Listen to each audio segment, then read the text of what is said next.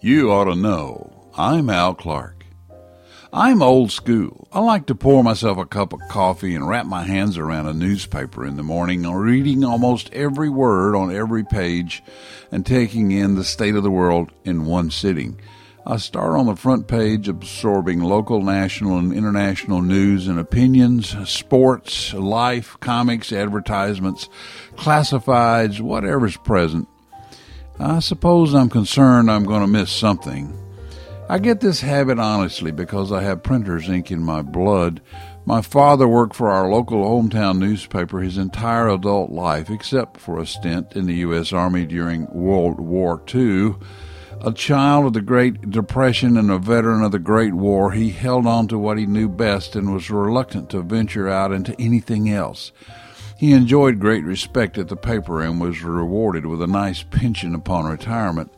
I guess you could say I stumbled in his footsteps. I also wrote for the paper as a high school student, then joined the staff at the University of Tennessee Daily Beacon, and later was involved in the startup of the literary magazine at Middle Tennessee State University. Submitted articles to newspapers and magazines in cities and towns where I worked, wrote a column for a newspaper on sports in the 70s and 80s, and here I am back again, an editorialist and now a podcaster. There's something about the printed page that transcends all the digital social media with which we are bombarded daily. As noted in newspaperlinks.com, when reading a newspaper, the experience is oftentimes much better because the quality of writing is higher throughout the entire piece and readers can be confident in the accuracy of the information. Another big advantage that newspapers have is the fact that it can be one source of information. Now, don't get me wrong, I carry around my iPhone and stay linked to family, friends, and neighbors, checking out news and sports as it happens, but the words and images don't stay with me like a story in the newspaper I can refer to over and over again if I need to, because it doesn't go away until the paper goes into the trash.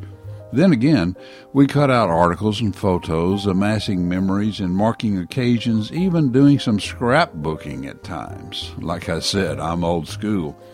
My children and grandchildren have no use for newspapers, a fact I remarked upon when noticing they don't subscribe to their local newspapers.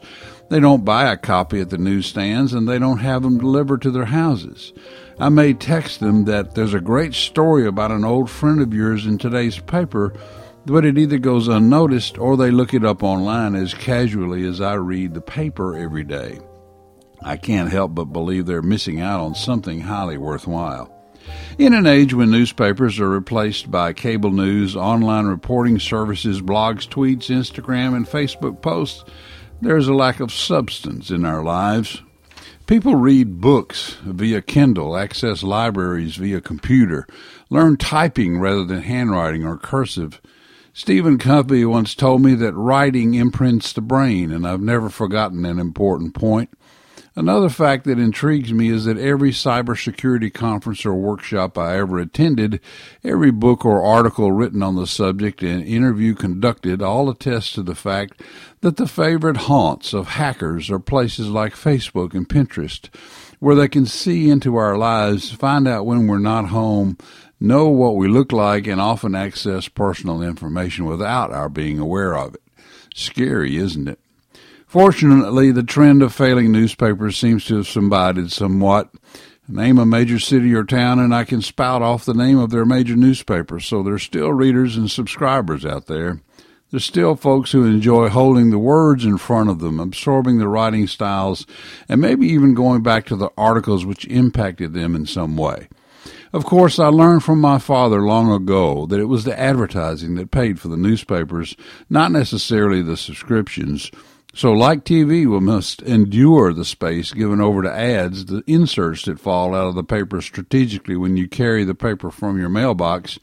One promising sign of the continuing popularity of newspapers is that every mailbox in my neighborhood of over 100 homes also has a slot for a newspaper.